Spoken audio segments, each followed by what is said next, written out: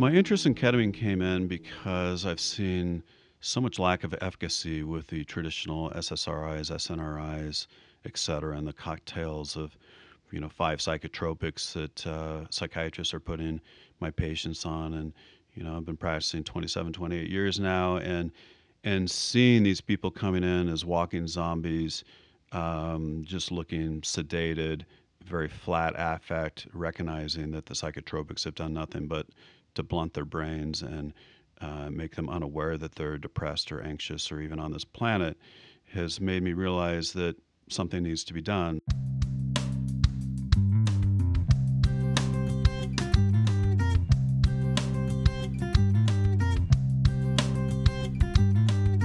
Welcome, everyone, to the Primary Care Podcast. We explore stories, journeys, opinions, and philosophies told by doctors working in primary care. And now, the host of the show, Ross Tannick.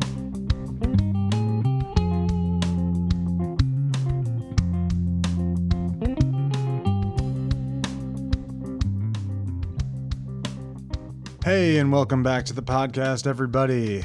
And if you're a first-timer, welcome to the show. I'm happy to kick off the first show of the year with this great talk with Dr. Fred Grover Jr. He is truly a fascinating dude, and I'll introduce him in a moment. First, I would just want to say lately I've been getting a lot of great feedback from listeners all over the country and all over the world, so I'm glad that people are listening and reaching out. That's amazing. Lately, I've had a couple of people, providers, reaching out and offering themselves as guests and connecting me with other guests. Also, notably, the podcast has taken on a med student volunteer, the first one ever, who is going to help with promotion, advertising, marketing, and also some guest recruitment as well, all of which is super exciting for me. So shout out to Sierra for reaching out and getting involved. If you want to reach out, get involved, or just give any feedback, positive, constructive, whatever, or just reach out to me in any way, please leave a comment or a review in your podcast player. You can connect on Instagram at Primary Care Podcast, email theprimarycarepodcast@gmail.com. All right, let's get into it. Dr. Grover is rad, man. And it was really a pleasure speaking with him in his lovely office about so many topics. He received his MD from University of Louisville School of Medicine, completed residency in family medicine at the University of Colorado Family Medicine Program at Rose Hospital, where he was chief resident. He's board certified in family medicine, anti-aging, and regenerative medicine. Also in holistic medicine, and the winner of several teaching and professional awards. Our plan for this episode was to focus on two topics, sound therapy and ketamine therapy. And of course, we ended up talking about those in depth, and then also so many more topics as well. We discussed psychedelic experiences, altered states of consciousness, ancient medical techniques, energy medicine, society's collective imbalance and loss of connection to nature. We talked about integrative medicine, different types of models of practice, physician burnout, world travel, the importance of spending time in nature, and many other cool topics. He is the author of a couple of books I want to direct you to check out, and I will link to them in the show notes. One is called Spiritual Genomics, a physician's deep dive beyond modern medicine, discovering unique keys to optimizing DNA health, longevity, and happiness. He actually gave me a copy of that book, and I haven't cracked it open yet, but I'm pretty psyched to get into it and start reading. Another book of his is called Awakening Gaia, the Lemurian Crystal Grid. So you can check those out from the links in the show notes, or just search for them any way you please.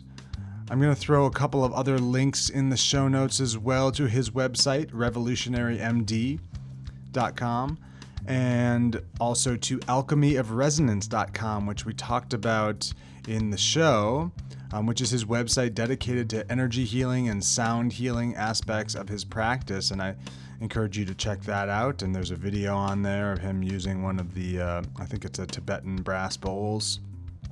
on a patient of his. So check out all of those links and find out a lot more that we didn't have time to get into in this extensive and comprehensive episode. All right. So, by the way, thanks to Dr. Dave Gordon for hooking up this great guest.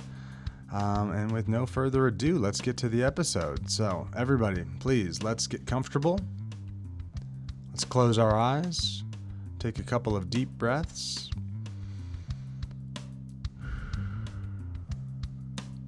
And please enjoy my chat with the great Dr. Fred Grover Jr.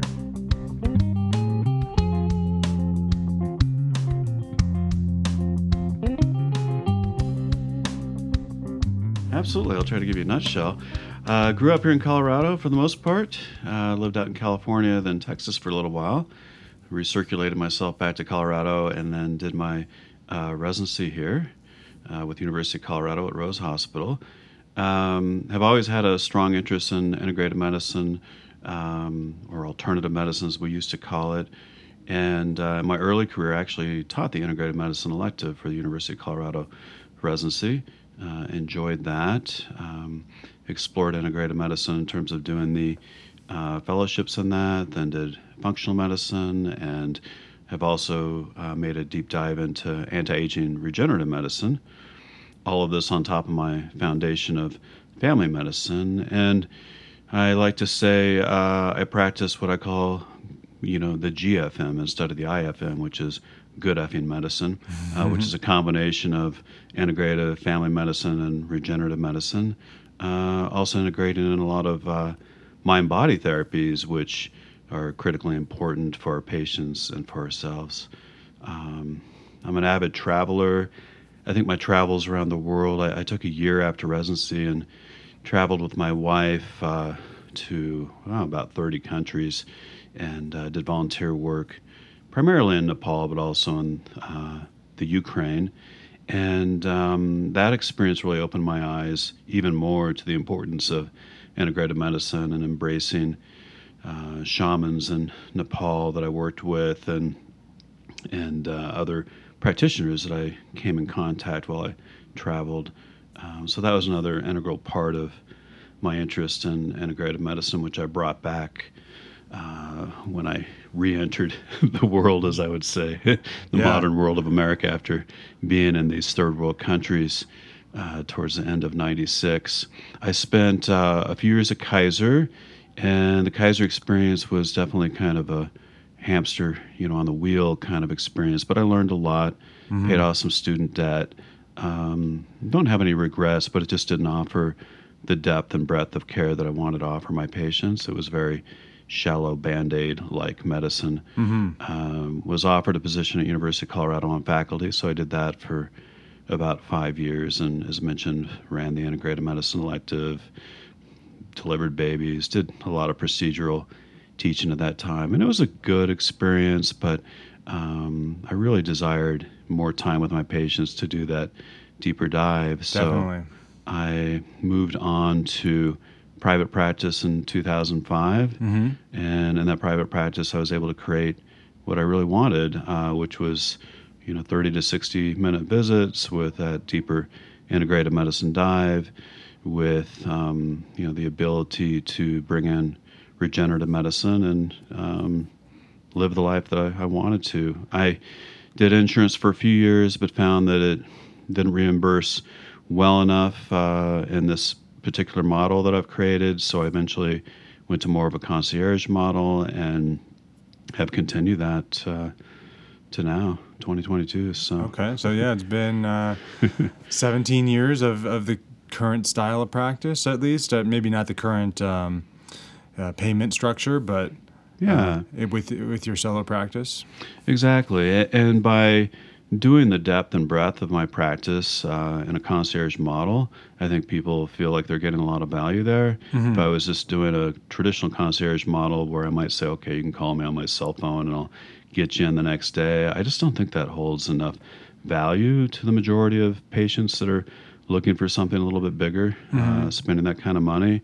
And because I'm passionate about it and because I have that depth that they're looking for, it's thrived in a big way. And What do you mean by that last thing you said? Where if you did a traditional concierge model, which I don't know if people are familiar with, but oftentimes it's a pay by the month or a yearly fee. Is that right? And then you get Yeah. kind of unlimited access to the physician, Right. where you can set up visits or appointments Mm-hmm. pretty regularly or just about any time you want because their slots are never filled and you have more time with them. But you said that doesn't hold a whole lot of value for a lot of people. Is that what you're saying? It depends, right? So there's direct, what do they call it, the direct pay or the direct access model, I forget what they call it. And that's where they bill insurance and then they have a monthly fee that's, maybe $100 a month. I think that works well for a lot of people. It gives them good access and people are comfortable with that. For me, that wasn't a good model because, again, I was still stuck in the insurance rut and not able to provide the amount of time that I wanted to. So I just do a cash-only concierge practice, which gives me greater flexibility and more time, and it just works better in general for my patients. About how big is your patient panel? I only have about 300, and that is a good number for me. Sometimes it's a little less, sometimes a little bit more, and depending on how I feel in terms of the amount of workload, I might back off on it periodically as people leave the program, move out of town, etc. But I think what you find in the majority of concierge practices is really more of an access model, so people are able to get in within the same week or the same day. What I'm providing is not only access, but availability to integrative medicine, functional medicine, and regenerative medicine. So there's a lot more on the plate compared to what they're offering. And I know some concierge docs will say, oh, well, we do heart scans and, some advanced lipid profiles. And to me, that's like, oh, that's no big deal. I've been doing those, again, since probably 06 or 07. I don't really consider that high-end care. I consider it to be more standard of care. And so I think for those of you who are physicians or residents and are interested in concierge medicine, you definitely have to be willing to pursue further education and offer a greater diversity of services to be able to attract in clients to the type of model that I'm doing. Yeah, definitely. You've already touched on a number of different directions I want to go, and I want to be mindful of. I have the tendency to try to get everything in, and I might not be able to touch on all these very interesting topics in this one interview. But I want to touch on a couple of things you just said there, or in this whole first intro. One of which is you said you were always interested in integrative medicine, it sounded like from an early age. I kind of want to explore that. And I also want to explore the last thing you just said, which is pursuing further training to get into the concierge field of medicine, integrative medicine, anti-aging stuff. All these things are not necessarily things that are taught within the standard model of conventional training. So I kind of wanted to hear your thoughts on that, having been in both worlds, having been in the standard American family doctor role and faculty on an associate program director, I believe, on at a family medicine residency. So I just kind of wanted to lay that out up front so we can kind of attack it together. Can we go back and talk about where it all first started for you in terms of the first twinkle in your eye for integrative medicine? I think my interest in integrative medicine is deeply rooted in my connection to nature. And so I've always been deeply into hiking, to kayaking, just to connecting to nature. Now I do a lot of meditative walks in the woods, listening to mantra music, and then sitting down, grounding myself out, feeling the energy of Gaia. And I feel it's such a primal resonance that we've lost as humans, and we're in this disconnected, dysfunctional, divided world at this point, partly because we're not connected to nature and we're becoming imbalanced as a result of it. And I've always maintained that connection with nature. Here in the wintertime, I've even been gone out cross-country skiing and trying to connect in that way in the deep woods. And I feel that the majority of us don't have that luxury, or maybe not the interest or the foundational interest in nature to be able to maintain it at a level that is going to give you the mindful benefits. So I would say nature naturally connected me to integrative medicine, which then made me pursue, how nutritional therapies, herbal therapies, acupuncture, energy medicine, Reiki, yoga, Tai Chi, Qigong, etc. have all interested me, and I've explored all of those different areas. I'm kind of a big explorer, whether it's traveling around the world or experiencing different types of integrative medicine therapies. And I have not done colonic therapy. That's not on my list, but I've probably tried everything else. And sure. I think it's good for people to get outside of their box and do something beyond, their comfort zone and see if it may offer something deep and rewarding for them.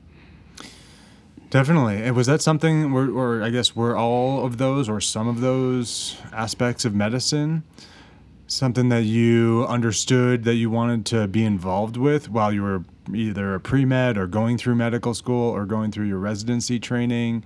All of those aspects of training and education don't involve Reiki and don't involve sound therapy and don't involve so many of the things that you do in medicine now. You talked about getting more training in those fields and pursuing them intellectually after residency, but was that something that you knew you wanted to do back in those days? A lot of my interest in meditation came while I was in Nepal and going to some of the monasteries and doing some of the meditation classes they offered. So that was a big initial aha. This could really offer something for me moving forward in my professional career and within the office as well. During my residency, I really didn't have much opportunity at the time to get any integrative medicine or experience any alternative medicine treatments, unfortunately, which is one of the reasons I was passionate about offering that for residents while I was on faculty, and then I continued to offer it to medical students here in my office and residents that want to shadow me and see what we do here, in terms of sound therapy and whatnot. So I think it's, you dip your foot in the pool with some of these mindful-based activities, whether it's something as simple as yoga or meditating in Nepal or booking an appointment to get needled up for treatment of a migraine headache or back pain, whatever you might have. Or maybe it could be you get needled up with acupuncture just for simple balancing of your meridians or chakras, as we call it in Ayurvedic medicine. But I think you have to be bold and proactive to learn about some of these therapies. It's nothing to be really afraid of. It's just motivating yourself and finding the right practitioners to experience these amazing therapies. Acupuncture's been around for 3,000 or 4,000 years now. How long has modern medicine been around? Not quite that long. Yeah, so barely like 100 years. Yeah, so I think it's got something to it if it's got that kind of longevity. Ayurvedic, I think, has a lot of promise as well, and many people are experiencing that to be beneficial for them too. Very cool. Very cool. So you don't feel like there was necessarily like a big disconnect during your traditional residency training and maybe your time at Kaiser. You said there was usefulness to that. You helped, pay off some of your student debt and things like that. And it taught you a good deal about the American medical system, it sounds like, and maybe even motivated you to pursue the things that you wanted to pursue more in medicine. Is that, like, just for instance, your time at Kaiser, can you kind of speak to that and kind of what that was like for you? Yeah. Well, I took that year off after residency, which was kind of a bold move. But I was so burnt out. Back when I did residency, we were pretty much every third night call, delivering babies all night, then in clinic all day. They didn't give us a day off after we'd been up all night.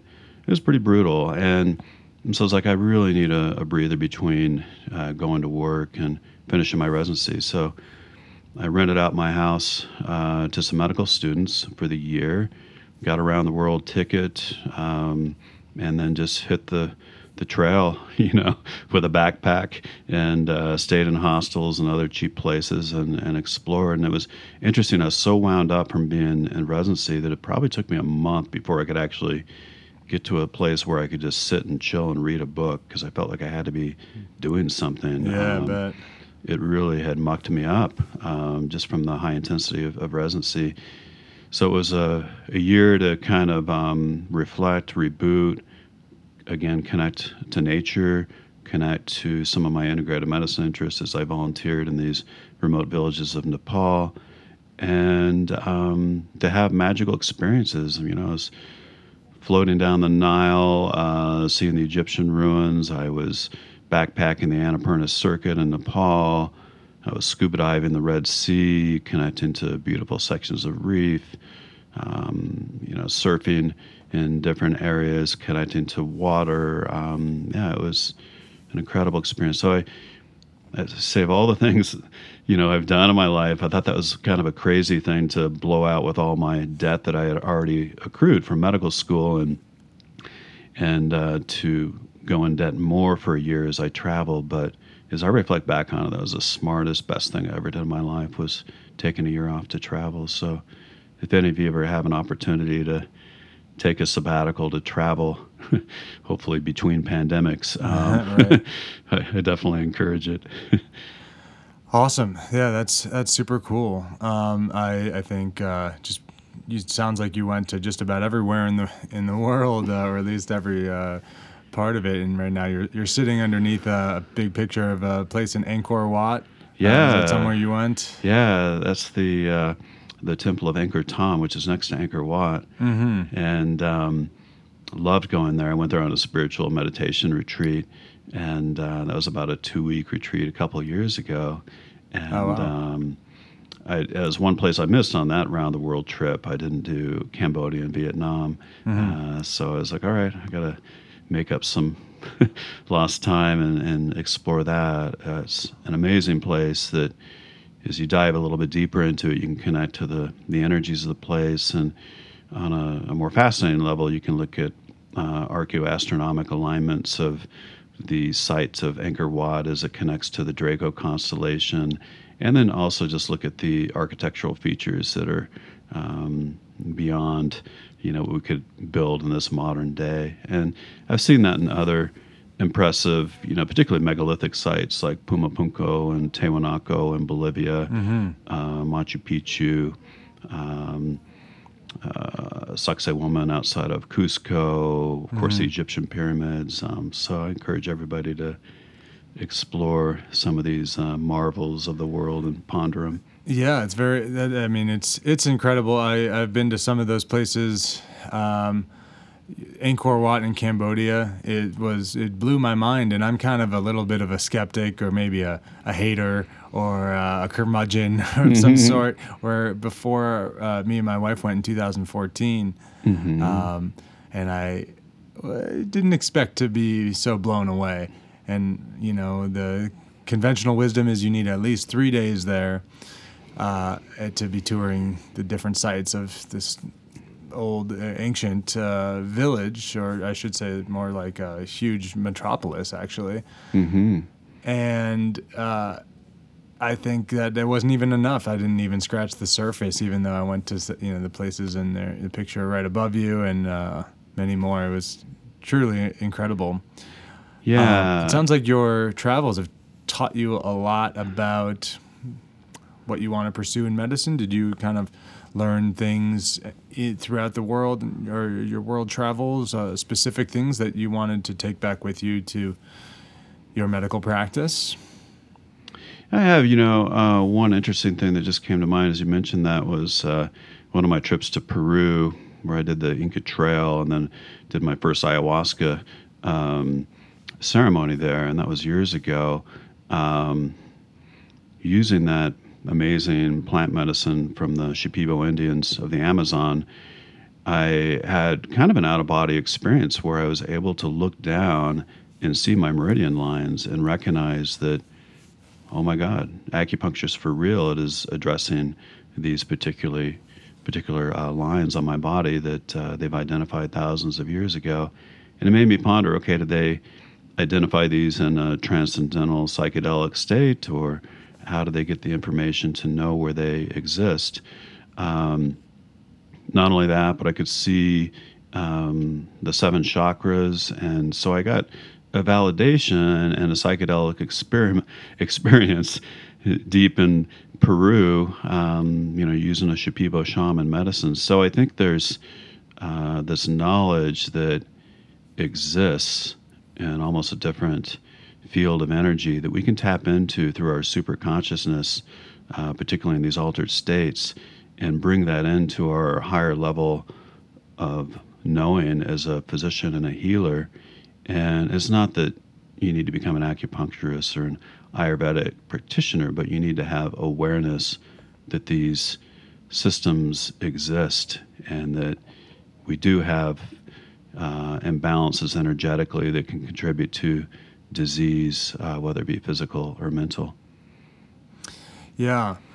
I'm totally down with that, and I think the medical community is more accepting of these ideas that you're talking about, and it seems like the world in which you practice seems to be more and more accepted in the modern American medicine realm. I know, for instance, I was just talking to our mutual friend David Gordon, who was a guest on the show about 2 years ago, about the state of integrative medicine and functional medicine in residency training. And I was telling him that I know at least a couple of residencies in Denver that are incorporating integrative medicine further into their curriculum. I didn't know they adopt the Andrew Weil integrative medicine curriculum from University of Arizona, I believe it is. Mm-hmm. It sounds like you were, ahead of the game on doing exactly that and incorporating integrative medicine into residency training. Mm-hmm. So I think it's becoming more and more something that more providers will be able to just get within their standard training and just at least be exposed to it. And like you said, just at least have awareness that these things exist and they're real treatments and they can be utilized for patient benefit. Yeah, absolutely. And I think, I think many of the residents can go on and do Andrew Weil's class out in Arizona, Tucson. Mm-hmm. I think it's a little bit more garden variety integrative medicine. My particular path has been to draw from multiple different tribes rather than just being in the Andrew Weil tribe. And I think by following your passion and connecting with different groups that will give you that level of education that you're looking for, you'll be able to morph together something that has a little bit more meaning to you.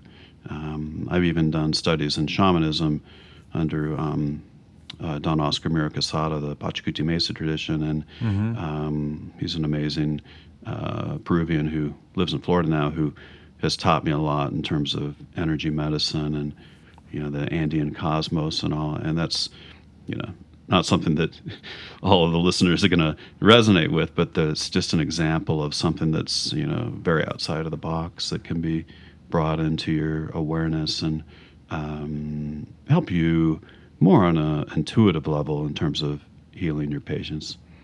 Okay, great. Yeah, I would like to kind of transition into talking about some of these energy medicine topics.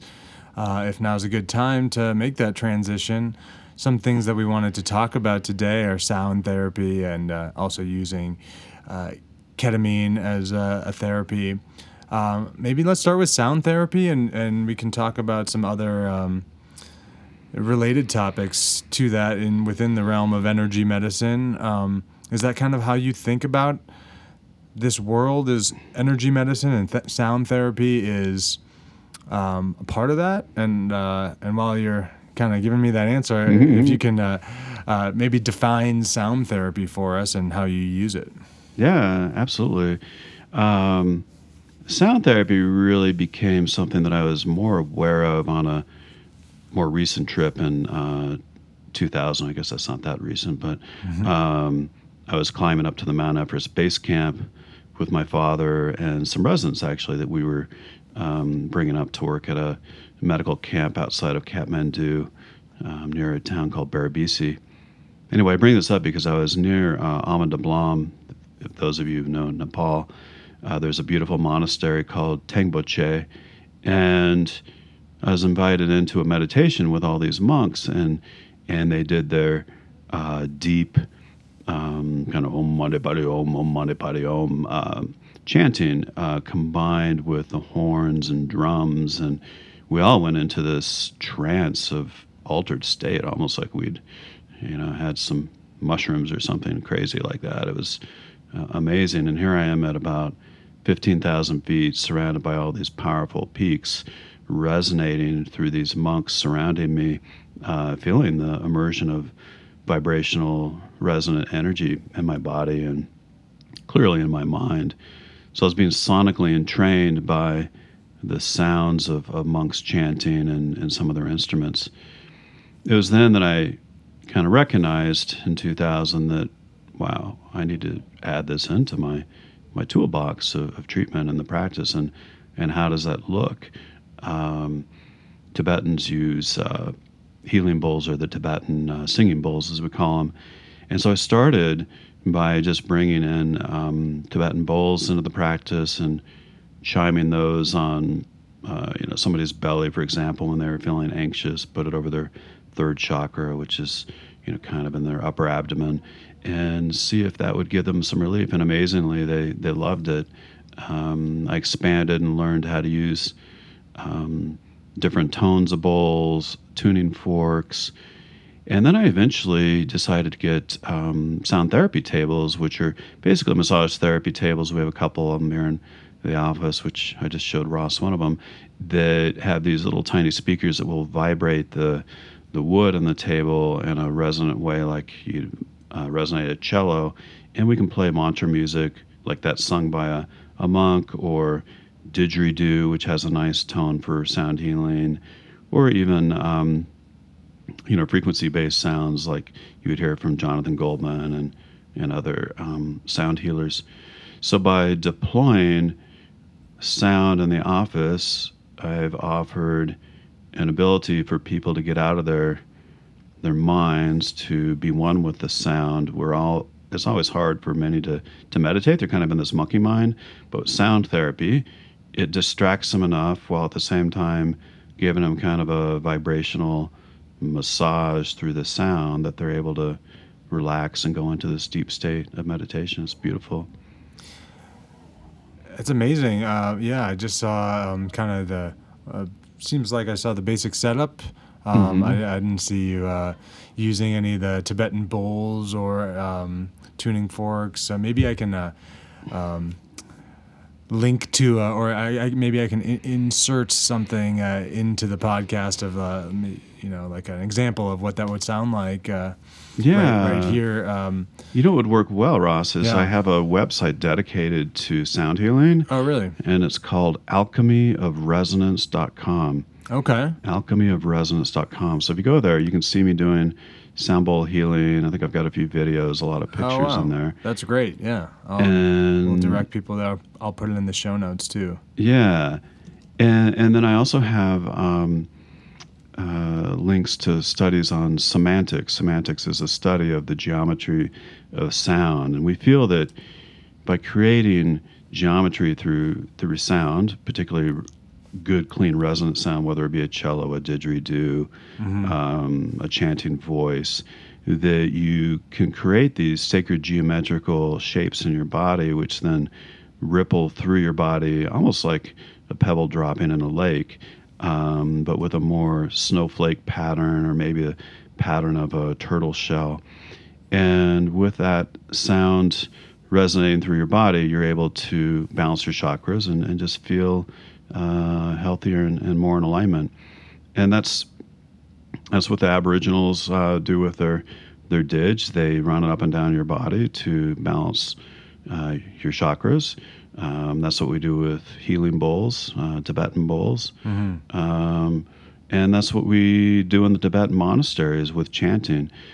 Instead of having to apply a bowl to your chest, the chanting itself, the resonant frequency, radiates through your chest and through your body. And so when you say something like Om Mani Padme Om, that frequency will actually go from your root chakra up to your crown and back to your heart. So they actually have a resonant flow through various mantra sounds. And as they chant it 108 times with their mala beads, they go into that beautiful state of balance and meditation. So, I have to admit, I'm a little bit ignorant to exactly what balancing chakras means. I've listened to enough Jack Kornfield and Ram Dass to get the general concept, but can you, be a little bit more specific about what that means, or is it different for each patient, each person, each time? Yeah. What are you exactly doing in balancing someone's chakras? Yeah. For example, if someone's gone through a breakup with a partner, they feel that trauma, that emotional sadness, and they may have a closure of their heart chakra, and they just don't want to connect with anybody. They want to be cold. They want to be regressed and not talk to anybody. So what can we do to open a heart chakra? We can chant mantras that can help open a heart chakra. We can do breath work to help release some of the pain from that difficult situation. And we can resonate a bowl that is like an F sharp, which would be heart chakra frequency. And by doing this, it helps to kind of relax that tension in the heart chakra area, which is, of course, where your heart is. And it just helps the individual get back into flow, open up, and come to a place of love. Now, a lot of it may be taking place over a period of time where they've got to come to a state of letting go, feeling compassion, and forgiveness for that person. But I think by deploying sound therapy, breath work, and other therapies, we're able to get people to that state of release. We talk about PTSD in veterans and the hugely high suicide rate that is happening amongst vets. Why are they dying? Well, because they're being put on SSRIs and they're not balancing their heart chakras and other things, in my opinion. Why are they now having breakthrough therapy with MDMA? Because MDMA is a heart-opening medicine that helps them release that shit that they may have seen when their buddy was blown to pieces by an improvised explosive device, etc. So by allowing them to go deeper and to release the traumas, then they're out of their suffering. By blunting them with an SSRI or a medication, they're trapping it in their body, and then, they may reach for a gun and end that suffering, unfortunately. So I think as we're more attuned to chakras as physicians, we're going to do that deeper healing. Part of the process of chakra balancing is not just opening the heart chakra, but maybe it's the third chakra, which is a fear chakra. Maybe it's connecting our root chakra to nature again, as I mentioned, meditating in nature. And then the other part is being able to flow energy from your root chakra to your crown chakra, and then to connect it to the cosmos through your crown, and then to bring your root into connecting to Gaia. So I know this sounds woo-woo and crazy to a lot of you, but I will tell you it's for real. And I encourage you to study it and understand it, because it is like the deepest healing realm that exists on this planet, and has been, again, explored for thousands of years, but forgotten by modern medicine practitioners. Yeah, it's funny. I relate to exactly what you just said there, because so the other day when I was when I booked you on the podcast for later in the week, just as 3-4 days ago, doing my dishes, and I start to research a little bit about sound therapy, and I pull up a TED Talk on sound therapy. I don't remember who it was or when it was from. I can maybe try to link to it in the show notes as well. But my point is, it's a gentleman talking for a couple of minutes, introducing the concept of sound therapy, and then he says, okay, everybody, I want you to close your eyes, take a deep breath, and just kind of relax as much as you can. And I'm going to play some sound, I think it was Tibetan bowls for you. And so I stopped doing the dishes, and I just stood up straight. And this was, definitely not the ideal environment for this to happen. But I just thought I'd give it a shot, closed my eyes, took a breath, and relaxed. And he started playing the bowls, and instantly I felt something kind of pretty deep, but also broad. The vibrations, the sound, the frequencies that he was playing with just a couple of simple taps on some Tibetan bowls were surprisingly powerful, just even in that instant. And again, I didn't even set it up in the most beneficial way, or the most proper way. Yeah. So I can relate to that, where it went from kind of skeptical, or at least interested, to, oh my Lord, this is something, Yeah. pretty quick. And then, of course, the TED Talk devolved into him kind of jamming on a guitar with his friend on a cello. But the most powerful part was definitely the initial sounds that I was hearing from him making those Tibetan bowls sing. Yeah, they're amazing. I've worked a lot with crystal bowls. I probably have just as many crystal bowls as I do Tibetan bowls. Mm-hmm. Tibetan ones I guess I'm not sure which one I was hearing there. Yeah, I'd have to listen to tell you. But yeah, the traditional Tibetan ones are brass, or kind of a brass amalgam. And then the crystal bowls are really nice. You'll see those. Those are either white crystal, or they can be colored crystals, I've seen which those are too. very nice. Yeah, they're beautiful. The crystal ones have a little bit more lasered in tone, whereas you get some variations in tonal values with the other Tibetan ones. But I think they're all very beneficial, and particularly if the listeners are able to have a bowl placed on their chest and spun on their chest and resonated, or on their belly, then you get that direct flow of energy from the bowl rather than just hearing it in the room. Some people will do, a gong bath. Gong baths are very powerful too, particularly if you've got 15 or 20 gong baths going. That's something to experience. But again, the gongs are going to surround you. They're not going to be applied to your physical body. Right. Yeah, so you mentioned a couple of things. You mentioned kind of anxiety being an indication for this treatment. You mentioned PTSD and maybe depression and suicidal ideation being good reasons to enact this treatment. I also saw another TED Talk. I guess I'm on a TED Talk kick about somebody. He's actually a musician who started researching or getting involved in research of sounds actually destroying different bacteria, and as well cancer cells as well. So I just kind of wanted to hear your thoughts on the different medical issues that can be treated with sound therapy.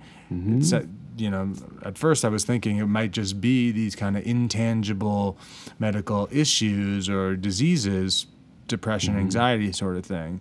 But now that I'm getting a little bit more interested in how its application in cancer treatment, at least in vitro, is that something that you use for kind of more tangible illnesses, or is that something that's still being studied? What are your thoughts on that?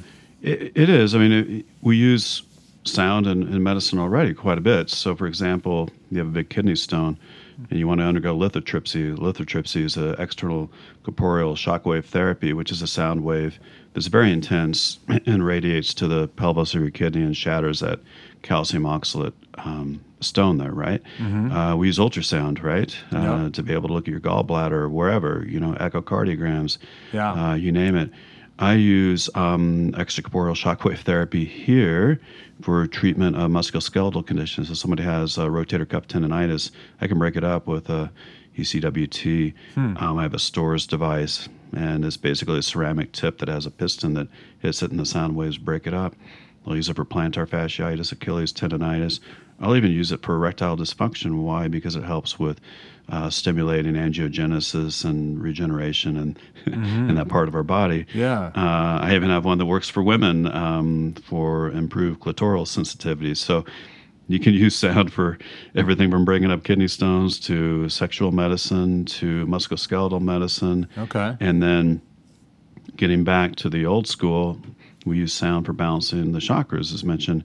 Now, can it be used to kill viruses or bacteria? Probably. I just don't know, how effective it is because you're dealing with, a whole body to be able to attenuate it and take out a virus. I think the very old Rife machine, as they call it, was kind of a frequency-based device that, a lot of people criticized it as taken off the market, but it probably had some level of impact in terms of treating viruses and bacteria.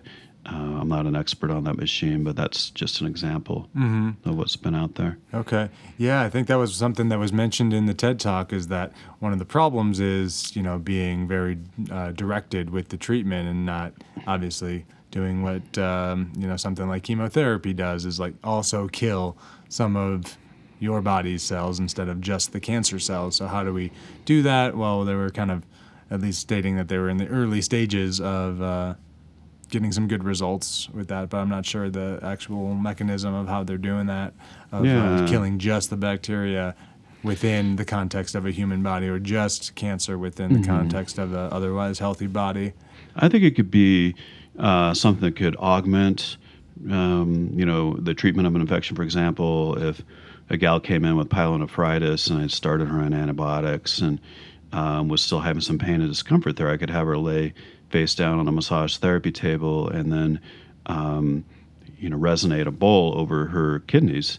And that would help, as we know, improve blood flow, lymphatic flow, and might improve the delivery of the antibiotic and help her resolve some of that pyelonephritis. It's not going to be a, single therapy cure, but I think it could augment, what's going on in terms of in addition to the antibiotics. Yeah. Is there peer-reviewed research on this topic? On sound healing itself, there is some peer-reviewed research, mainly looking at improvements in heart rate variability. And the company HeartMath, which is out west, has looked at sound in terms of how it can help people relax, lower cortisol levels, and heal better post-operatively. So yeah, I would say I don't think you're going to find a randomized controlled trial on it. Yeah. But they've been able to find objective data looking at HRV and wound healing. Okay. So I think sound healing is for real. The problem is there's no money to be made off of it, like a new pharmaceuticals. So who's going to go out there and do a large trial? It's going to have to be a completely nonprofit group that's passionate about it to really go deeper.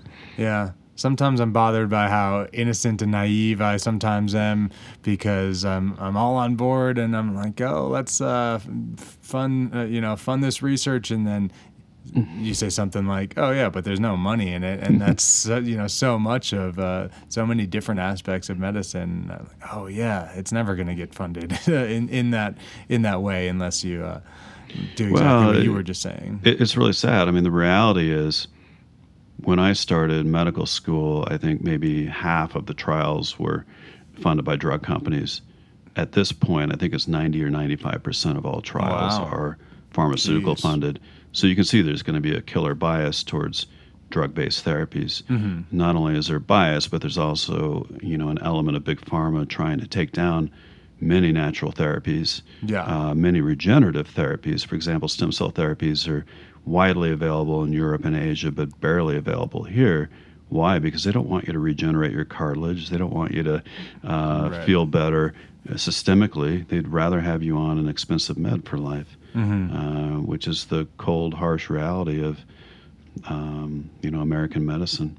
Yeah, and so you are in that world of PRP and regenerative medicine. You're board certified in anti-aging and restorative. Is that the right terminology? Yeah, I did the whole fellowship with the anti-aging regenerative medicine group there. So I had to be careful about what therapies I do, where I apply them, et cetera, because of all the regulations here, which is very unfortunate. Now, if I had the money and I could open a clinic in Grand Cayman, like many of these stem cell docs do, I'd do that. Okay. Fly down there, scuba dive a little bit, and do more of those therapies. But because I'm restricted, I can't do a whole lot here in Denver. Yeah. And it's very unfortunate because I think that it could become much more affordable to the masses, but instead, it's not affordable because you got to fly to Europe, Asia, or the Grand Caymans, which is British owned, to do these therapies, and as a result, there's a huge disparity in access to regenerative medicine. So I'm hopeful that our medical community will wake up to that and shift to greater availability and better prices on all these things. Yeah. Do you see a future in that? Meaning, not just Kobe Bryant and Peyton Manning flying to Germany to get stem cells injected in their necks and knees, but do you see American medicine going that way, where it's available to the common person in this country? I hope so. I think, without a doubt, the majority of Americans want it, right? Probably, if you were to ask 9 out of 10 people, they'd be for it, except for those people that have the misinformation thinking that you're killing, unborn fetuses to get stem cells, which you're not. They're either coming from the placental tissue or the umbilical cord, or from your own stem cells, which could be harvested from your bone marrow, right? Right, yeah. So if they have any clue of how it's harvested in an ethical way, they shouldn't have any issue with it. I think the big issue is Big Pharma and the profits that they fear they're going to lose as people are able to slow their aging, regenerate cartilage tissue, et cetera. A lot of benefits in terms of brain health around regenerative medicine that could be deployed but are not deployed because of the limitations imposed by profit, greedy Big Pharma. And I don't want the viewers or listeners to think that I'm totally anti-pharma. I prescribe medications here as needed, but there's an evil side to them, and they're dominating the market in a way that is impairing our ability to get more comprehensive care compared to Europe and Asia. And, if you look at our stats in terms of how we're doing health-wise and how much money we're spending, we're at the bottom of the list, and we're suffering the most in terms of COVID. It's because we're a sick society that, has to depend on medications rather than a society that is more proactive and engaged in regenerative medicine and preventative medicine therapies. Definitely. I think that's a big takeaway from just talking to you right now, is that we are a very sick society, and when you start from a lower baseline, it's harder to find health. It's harder to get to that healthy place. Well, and our whole model is a sick care model. That's all they know. And one of the reasons I left, an insurance-based model was because when I would spend an hour trying to talk somebody into stopping smoking, giving them smoking cessation counseling, I wouldn't get paid anything. But when I put down a diagnosis of COPD or lung cancer, I was paid. Same thing with talking to somebody about weight loss and how to do a ketogenic diet, or how to do interval exercise to lose weight. Would I get paid for that? Hell no. Right. Would I get paid for type 2 diabetes? Yeah, I would.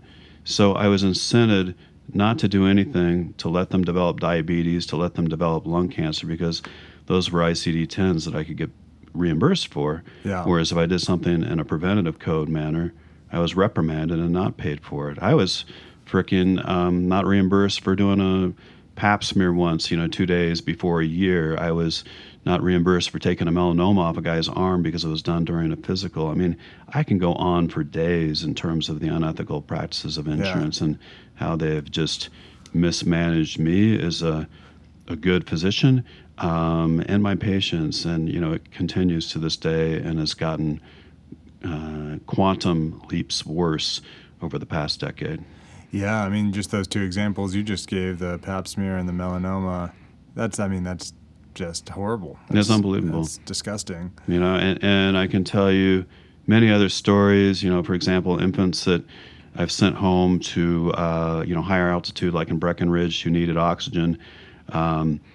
the insurance company refused to cover oxygen because it was too expensive, and then the infant had to come down in an ambulance and be readmitted to a hospital because they would not cover oxygen.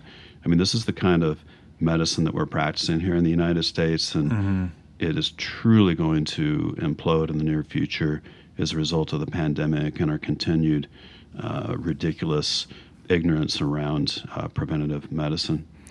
I'm totally with you. Do you have a solution in mind? I know you're actually pretty involved in policy, at least on the local level, it seems like, just from reading your CV, a little bit involved with Colorado Academy of Family Physicians, which is a kind of a political advocacy group, and doing the Doctor of the Day thing at the state capitol. Having a little bit of that background, that mindset, where do we go from here from your ideal world? It's funny. I was very politically active. I helped get the tobacco tax here. I did a lot on gun control initiatives even before Columbine happened. I've gone face-to-face with the head of the NRA. I've been pretty ballsy when it comes to my political actions. But what I've found is that it really didn't make much of a difference because these groups were paid off by big industries, corporations, by the NRA members, by all these groups that are now paying off our legislators as we watch the dysfunction up on Capitol Hill. So I feel like it needs to be more of a citizen kind of revolution, and I think we need to rise up against what's happening, to our democracy right now, to what's happening to our healthcare system, to what's happening, in terms of how we're interacting with each other. And I think if we don't wake up on a deeper level, spiritually, intellectually, I think our country doesn't have much longer. And I hate to say that and be kind of negative about things, but that's a grim honestly, view. I'm a big perspective guy and a deep perspective guy as well. And I think we're in trouble if we don't do something as a community of physicians and try to right our system here. And of course, correct things that are wrong politically in our country too. Yeah. All right. Well, I want to kind of make sure we get to the topic of ketamine because I know that's a big part of your practice, or at least it seems like it from my perspective, and something that you wanted to talk about. It's another therapy that is gaining traction and gaining mainstream approval over the last couple of years, it seems like. It seemed like maybe a decade ago, super on the fringe of being used in the primary care setting or the addiction medicine setting or the just mental health setting. So talk to us about ketamine therapy. How do you use it? What are the different ways in which one can use it? And what do you use it for? And my interest in ketamine came in because I've seen so much lack of efficacy with the traditional SSRIs, SNRIs, et cetera, and the cocktails of, 5 psychotropics that psychiatrists are putting my patients on. And, I've been practicing 27, 28 years now, and seeing these people coming in as walking zombies, just looking sedated, very flat affect, recognizing that the psychotropics have done nothing but to blunt their brains and make them unaware that they're depressed or anxious or even on this planet, has made me realize that something needs to be done. So pulling out all the stops that I can in terms of doing sound healing, meditation, lifestyle things, whether it's exercise, etc., and recognizing that it wasn't quite cutting it for some of my severely depressed patients, I became interested in ketamine. Ketamine is an interesting molecule. It's been around, since the 70s. It was even used in combat in Vietnam when somebody had their legs blown off.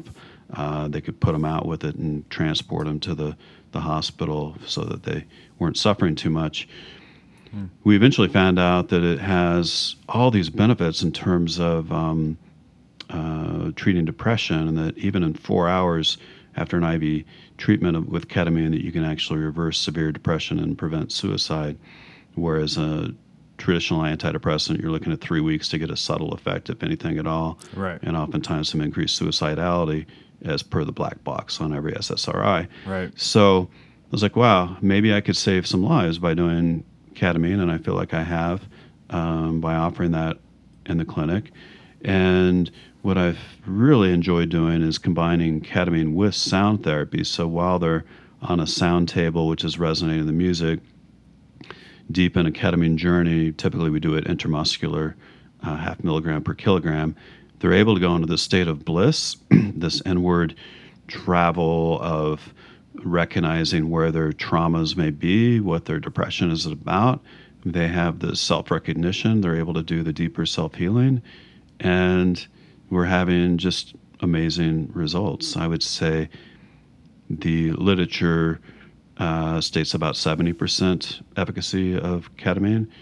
The efficacy of an SSRI and SNRI is about 30%, no better than placebo. Why are we prescribing antidepressants when they're no better than placebo? Yeah. Well, maybe they help with anxiety and making people not give a shit about being depressed, but they just don't cut it, in my opinion, in most cases. So ketamine is an amazing therapy. The challenge with ketamine is after you've done several sessions with a patient, how do you maintain the efficacy of it? And we've been doing kind of a sublingual ketamine for people once a week or so, just to keep that medicine working. That's after the sessions, which After are IV infusions? IV if they're severely depressed, suicidal, intramuscular if they're mild to moderate depression, and then sublingual for maintenance. Okay. Or nasal can work. Yeah, I was actually talking to another provider on the podcast, Dr. Andreas Edrick. This was probably about 2 years ago, I think December or November 2019. He was on the show talking, and he's a family medicine trained, addiction medicine provider, and he was talking to us about intranasal ketamine, and that's how he, at least at the time, was using it in his practice. And so that is is that a way that you use it in your practice, Yeah, or is that a it's way all- that other people All do? patient Yeah. preference. So Okay. the nasal kind of burns, as you would imagine, Yeah. uncomfortable. But then the sublingual kind of tastes nasty. So Okay. we have the pharmacist flavor it with raspberry. So it's not too bad, but Okay. whatever they Sounds all right. prefer is fine. And I think a once, twice a week works very well for the majority of patients in terms of maintaining it. And then we may bring them in, once a month to do an intramuscular and IV therapy to give them a little bit of a booster there too. And then, of course, we do ketamine-assisted psychotherapy. So we do integration. We talk to them right after the session. And then a week later, we encourage them to be connected with a therapist, to follow up with a psychiatrist if they have a psychiatrist that's working with them as well. Okay. We want it to be a team-based approach. Okay. So yeah, you kind of just laid it out right there, but maybe can we pretend that maybe I'm a patient, I'm coming into you for severe depression, it's been resistant to SSRIs for a number of years, I maybe tried ECT, which I know is another thing that people do for treatment-resistant depression, and now I'm coming to you trying to get involved with ketamine therapy. What are you going to tell me about ketamine, and how do you set me up for success with it? Well, I would do some, surveys, do a BACS, et cetera, to see what your depression level is, make sure you're currently not suicidal. And we talk about, how to call the hotline or us if that were to occur. Sure. If you're in that mild to moderate, not suicidal, then and knowing that you're treatment-resistant depression, then absolutely ketamine would be top on my list to discuss. I think we say, yeah, Ross, ketamine is a great therapy. It may offer some benefit for you, 70% chance we can get this reversed, and then we'll have to maintain the therapy, either orally or nasally. The benefits of it beyond just the depression is it can help with brain-derived neurotropic factor, which actually helps with neural regeneration. People probably know that as BDNF. BDNF, yeah. And so BDNF has increased.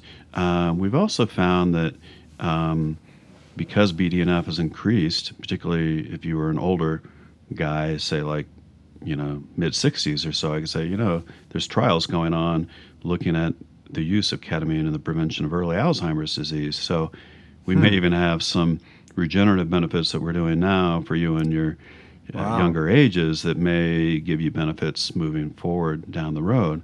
So it's one of these molecules that not only helps with enhancing mood, but also helps in neural regeneration and neurogenesis. So that's one of the cool things about it. Now, beyond that, I want you to know that you're going to have this spiritual experience with it. And most psychiatrists are probably not going to mention that, but it's a dissociative state to where you may find yourself in the stars and feeling like you're one with the universe. And I want you to let go and to flow into that beautiful space and to feel the love from the stars and the world around you. And by doing that, you're going to have this deeper sense of connection to the universe and to the earth. And that can be just as healing as the simple pharmacological, allopathic interpretation of ketamine. There's an element of psychedelic medicine in ketamine that takes you to the beyond, which, if we dose it appropriately and you're able to travel there, I think that can offer greater benefits than the simple mood enhancement. Yeah, wow. Okay, all that, there's a lot to unpack there. I feel like I want to go in a number of different directions. But so you were mentioning the psychedelic state that can be induced. That is going to be more with the kind of higher dose, either IV or IM versions of this drug. It probably wouldn't get you there if you were doing an intranasal. Is that right? Or is it dose dependent? It's interesting. Some people can have a little bit of the psychedelic effect with intranasal or sublingual. It's very subtle. They may get a little geometry with it, but it's not nearly as prominent as what you get with the IM or the IV. And oftentimes at the starting dose of 0.5 mg per kilogram, we can get people into that psychedelic state, but other times it's a little higher dose, like a 0.7 or a 0.8 to achieve that.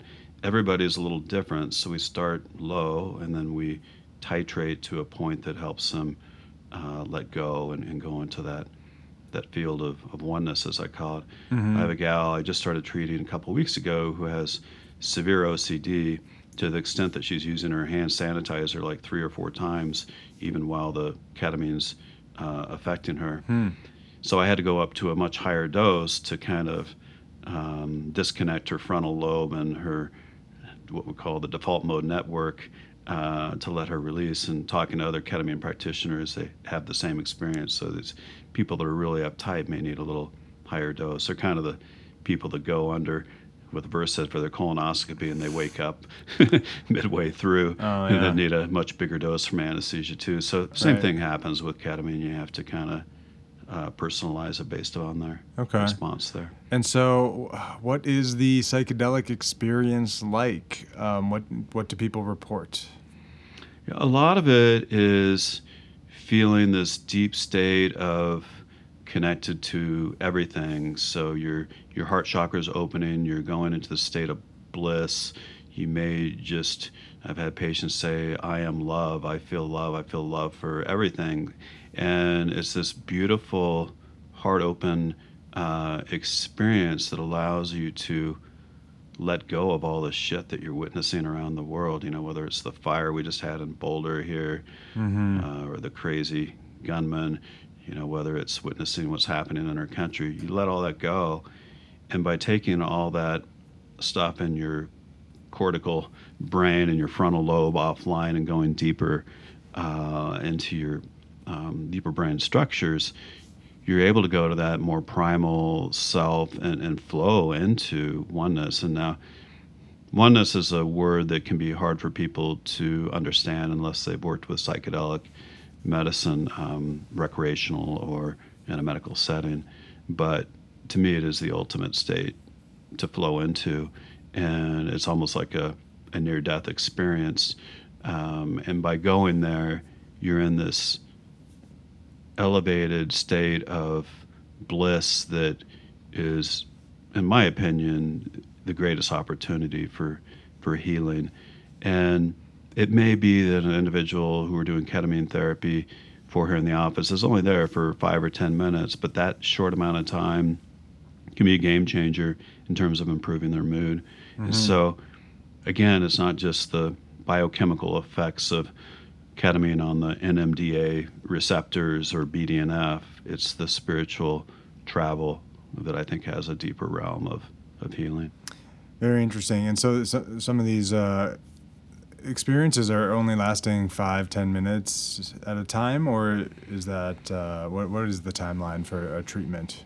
It's an hour long, but when you go into that really higher level, high frequency state, that's probably 5 or 10 minutes for most, and then they're off returning to planet Earth. I kind of sometimes I describe it as, we're going to blast you off this planet. And I don't want people to see it as some kind of a recreational trip. It's really more of a mindful journey into your spiritual, deeper self with the intention of healing depression, anxiety, etc. So we're not going to a party to trip out. We're going here to do the deep inward work and to heal depression, anxiety, PTSD, whatever else may be lurking in our energy bodies and our minds that we need to clear. Yeah. I wanted to ask you about that. I wanted to ask you about kind of the last two things you just said is, do you think that why does something like ketamine or some other substances as well seem to open people up to be able to do that inner work and that deep and often difficult work? And then another question I wanted to ask, you can kind of take whichever one first, is why do you think there is, such a deep disconnect between how the public, or specifically the medical providing public, views psychedelics versus psychotropics? You kind of touched on a little bit of that earlier in how we're very apt to use psychotropic medications, and they're some of the most prescribed drugs in the world, or at least in America. How come we're so into them and not into other modalities that also work on the brain and the psyche and the mind? And how can we be more open to the non-psychotropic, non-pharmaceutical, but still, chemical-based treatments? That's a great question. I think a lot of it, of course, is the influence of big pharma. You go to a family medicine meeting, any meeting these days, and they've always got a big presence. Be sure to visit our vendor area and give whatever garbage they want to, give you or prophesize about.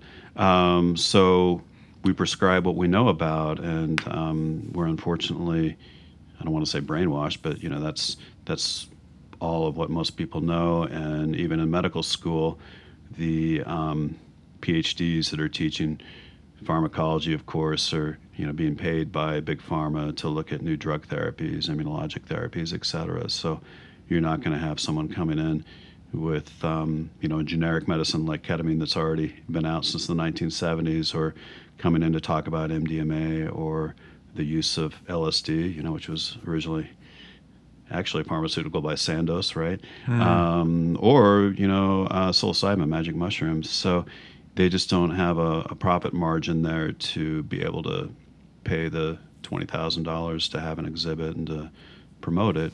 And as a result, we have that filtered view of what big pharma brings to the buffet table. And it takes a curious mind and somebody who's bold enough to be able to go out and learn and to explore, sometimes in a questionably legal way. For example, psilocybin is decriminalized here in Colorado. You can do it without getting in trouble, but you have to be careful about how that's done, and obviously not sell that product. So I think that as we move forward over the next couple of years in Colorado, psychedelic medicine is going to become more readily available as we're going into the Renaissance, and we're going from decriminalization to legalization like we have with medical marijuana. I think it will offer so much more in terms of healing people of depression. We know that psilocybin being utilized for microdosing or for larger doses for deep inward journey work is highly effective in the treatment of depression. If you haven't read the book by Michael Pollan, How to Change Your Mind, make sure you read that. I haven't read it, but I've been meaning to, because Yeah. I think it just came out this last year or something, and He does a seems great to be job. pretty good. Yeah. The MAPS Institute has been studying MDMA. MDMA, is a rave drug, unfortunately. A lot of these, particular pharmaceuticals or plant medicines have some bad names, but there's a lot of good behind them if they're used in the right setting and with the right intention. So MDMA has been granted breakthrough therapy by the DEA for the treatment of PTSD and is actually curing veterans completely of PTSD, after they've tried 10 years of traditional therapies. So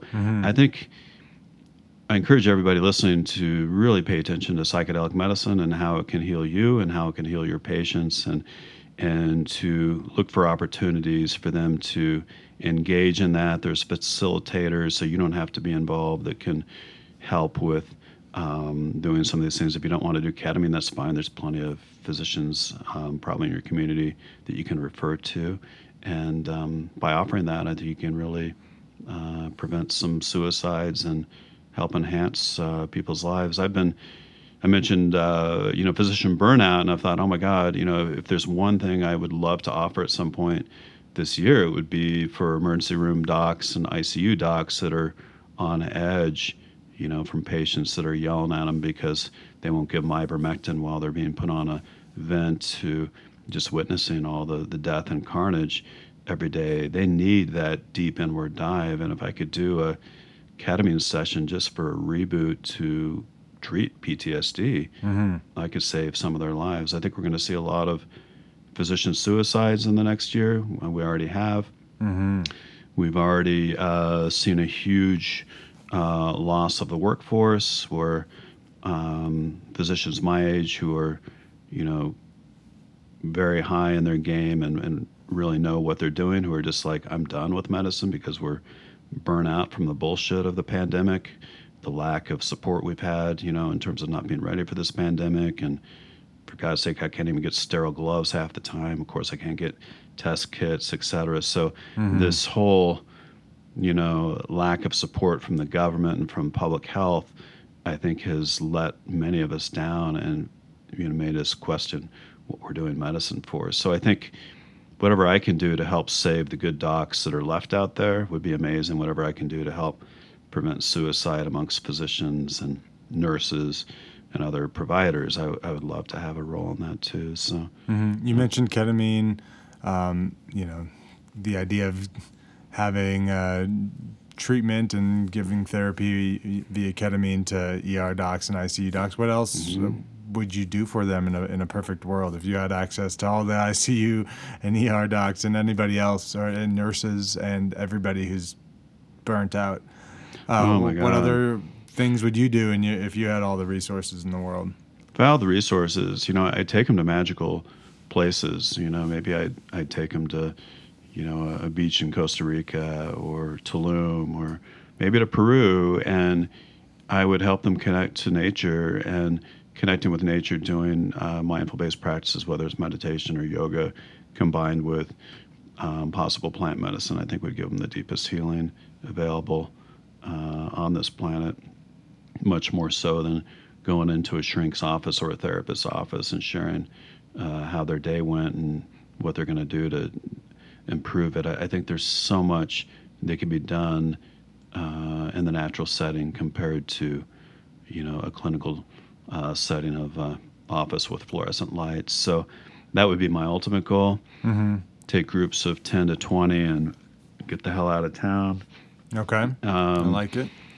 And facilitate with some local shamans there and do sound healing and mindful-based activities. It's interesting you just mentioned, psychiatrist or maybe therapist office and that kind of setting.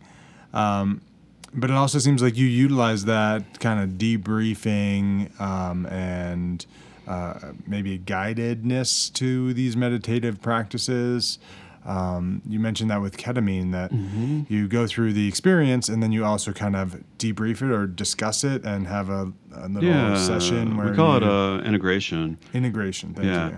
integration is very important, and integration, whether it's integration after somebody's done psilocybin therapy or ketamine therapy, per Mm-hmm. physician office, allows the individual to share what came into them during that experience, Mm-hmm. and so they may be like, "Oh my God, I saw where I had this trauma as a child, and I saw myself as a little boy, um, being chased by, somebody and."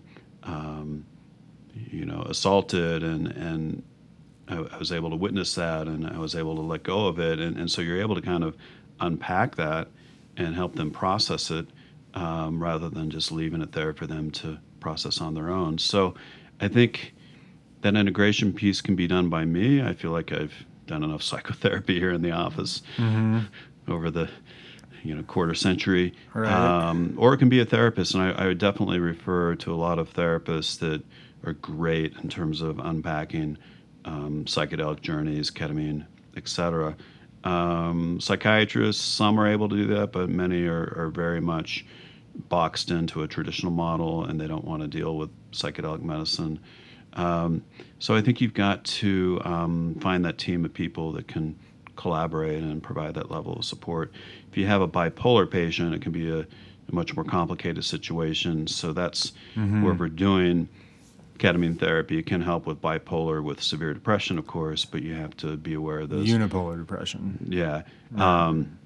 Unipolar. And then you have to be aware of their swings. And I think having the psychiatrist involved in case there's a crisis is critical. Mm-hmm. So I always want to keep them involved and, be very transparent in terms of what we're doing. Yeah. Well, we're getting just about up against it with time, and I want to Mhm. be mindful of your time, and just kind of wanted to maybe cruise to an end here by asking, let's say you are a therapist or you are a primary care provider in just the most traditional or American sense of the word. You're not involved in these types of therapies. How would you go about getting training in them? How would you go about getting a little bit more information? You mentioned MAPS, the Multidisciplinary Association for Psychedelic Studies, I think Yeah, is what their many syllables stand for. right. Uh, MAPS is a great group, Rick Dobbins' group. They offer, a lot of coaching in terms of doing integrative sessions for patients, how to use the medicine. mm-hmm. I train locally with a group called Prati out of Fort Collins on ketamine therapy. They're What's a that great called? group. Prati. Prati, Prati. Prati. Okay. And Prati will give you experiential sessions so you know what it feels like. You're able to then do treatments on your colleagues that are there, and you do a lot of didactic work in terms of how the medicine works, how to dose it, how to deal with adverse effects, all those kinds of things. So it's really important to have that level of education. And to be able to do this therapy and have it covered by your malpractice carrier, you also have to be certified in ketamine therapy or many of the different therapies, that you may add into your Mm-hmm. quiver of services. So, MAPS, Prati, or whichever local group you've got in your state, I think can oftentimes provide that. You can check with your local medical societies in terms of who's reputable to get that education. Okay. Very cool. Very cool. Well, thank you so much for talking to me about so many different aspects of your life. I was just kind of reviewing in my head about all the different things we just talked about, everything from, Cambodia and Angkor Wat to vibrational sound healing and ketamine and politics. Yeah. Big pharma, everything in between too. And provider burnout was another big topic that I'm glad we hit on. All right, we covered a lot. This is awesome, Ross. For those of you who want to learn a little bit more about sound healing in particular, but also connecting to nature, my book, Spiritual Genomics, you can go to spiritualgenomics.com, has a ton of information on that with over 300 references. I spent 3 years writing that book. You'll like that. And then if you're into spiritual adventure, I have a book called Awakening Gaia, and you can find them both on Amazon. And it just gives you a little bit more of a dive into my weirdness and my interests in so many different things. I think, to live a full life, you've got to explore all realms, and I encourage everybody to go big and broad and be passionate about life. Otherwise, what are we here for? Definitely. You mentioned your weirdness. Do you consider yourself weird, or your medical practice weird, or your interests weird, or is it just who you are and society is what it is? Or how do you view yourself within the space in medicine? I would say, I like to consider myself as more in a state of embracing a renaissance in the ancient therapies of medicine, whether it's the plant medicine, the psychedelic medicine, the mindfulness, etc. So embracing Renaissance theories, and then being more open-minded and connecting to all that is. People will say I'm weird, and most people say, wow, it's just cool to see what you're doing.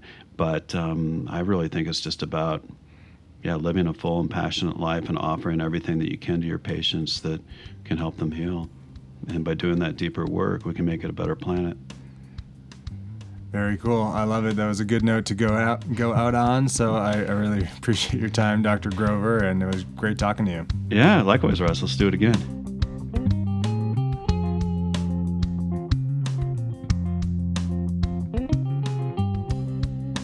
All right, I'm loving all you super fans who listen this deep into the podcast all the way to my outro. You guys are the best. Dr. Grover was the best. I thought it was such an amazing conversation. He's such an interesting guy with so many different elements to his practice that differ from the way that so many primary care, family medicine trained doctors practice, that it's just so interesting to get to hear these elements of medicine that are, a little bit foreign to me and probably most people. So, that being said, we talked about a lot of things, and a lot of things I feel like are still left on the table to talk about with him. So many elements of his practice of anti-aging, longevity, holistic medicine, regenerative and restorative medicine, aesthetic dermatology is part of his practice, holistic medicine, and otherwise talking about different models of practice, which is something that I want to investigate on this podcast in the new year. So much to get into. We'll try to have Dr. Grover back sometime. In the meantime, I hope everybody takes good care of themselves and the loved ones around them, and we'll see you next time. Thanks a lot, everybody. That would just add a little pizzazz, you know what I'm saying? Pizzazz.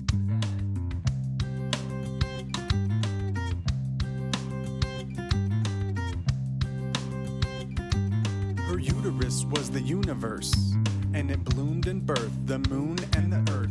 Nothing ever happened till it was observed by the first animals with optic nerves. It was a fight for survival.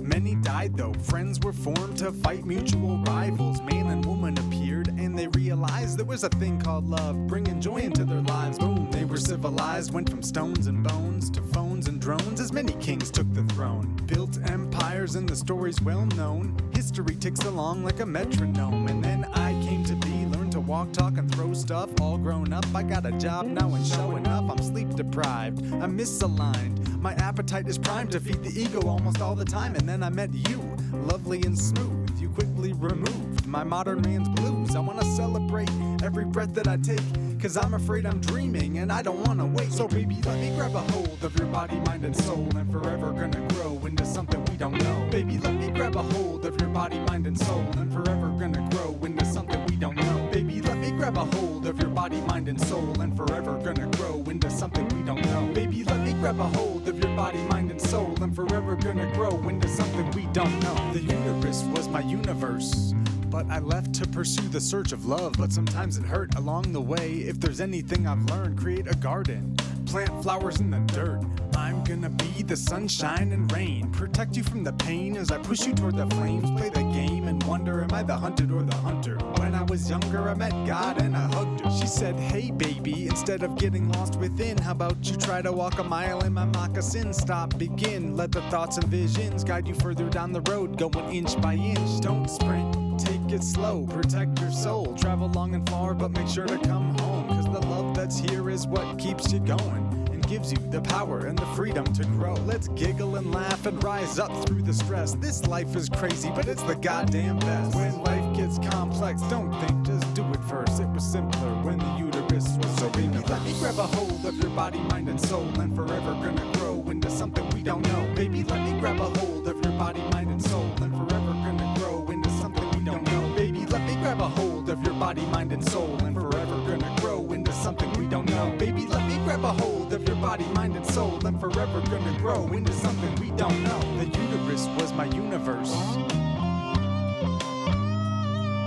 The uterus was my universe. All conversation and information exchanged and contained in the podcast is intended for educational and entertainment purposes only and should not be confused with medical treatment, advice, or direction. Nothing on the podcast should supersede the relationship and direction of your medical caretakers. Although guests on the show are board certified and licensed physicians, they are not functioning as physicians in this environment, and no doctor-patient relationship is formed. So let me grab a hold of your body, mind, and soul, and forever gonna grow into something we don't know. Baby, let me grab a hold of your body, mind, and soul, and forever gonna grow into something we don't know. Baby, let me grab a hold of your body, mind, and soul, and forever gonna grow into something we don't know. Baby, let me grab a hold of your body, mind, and soul, and forever gonna grow into something we don't know.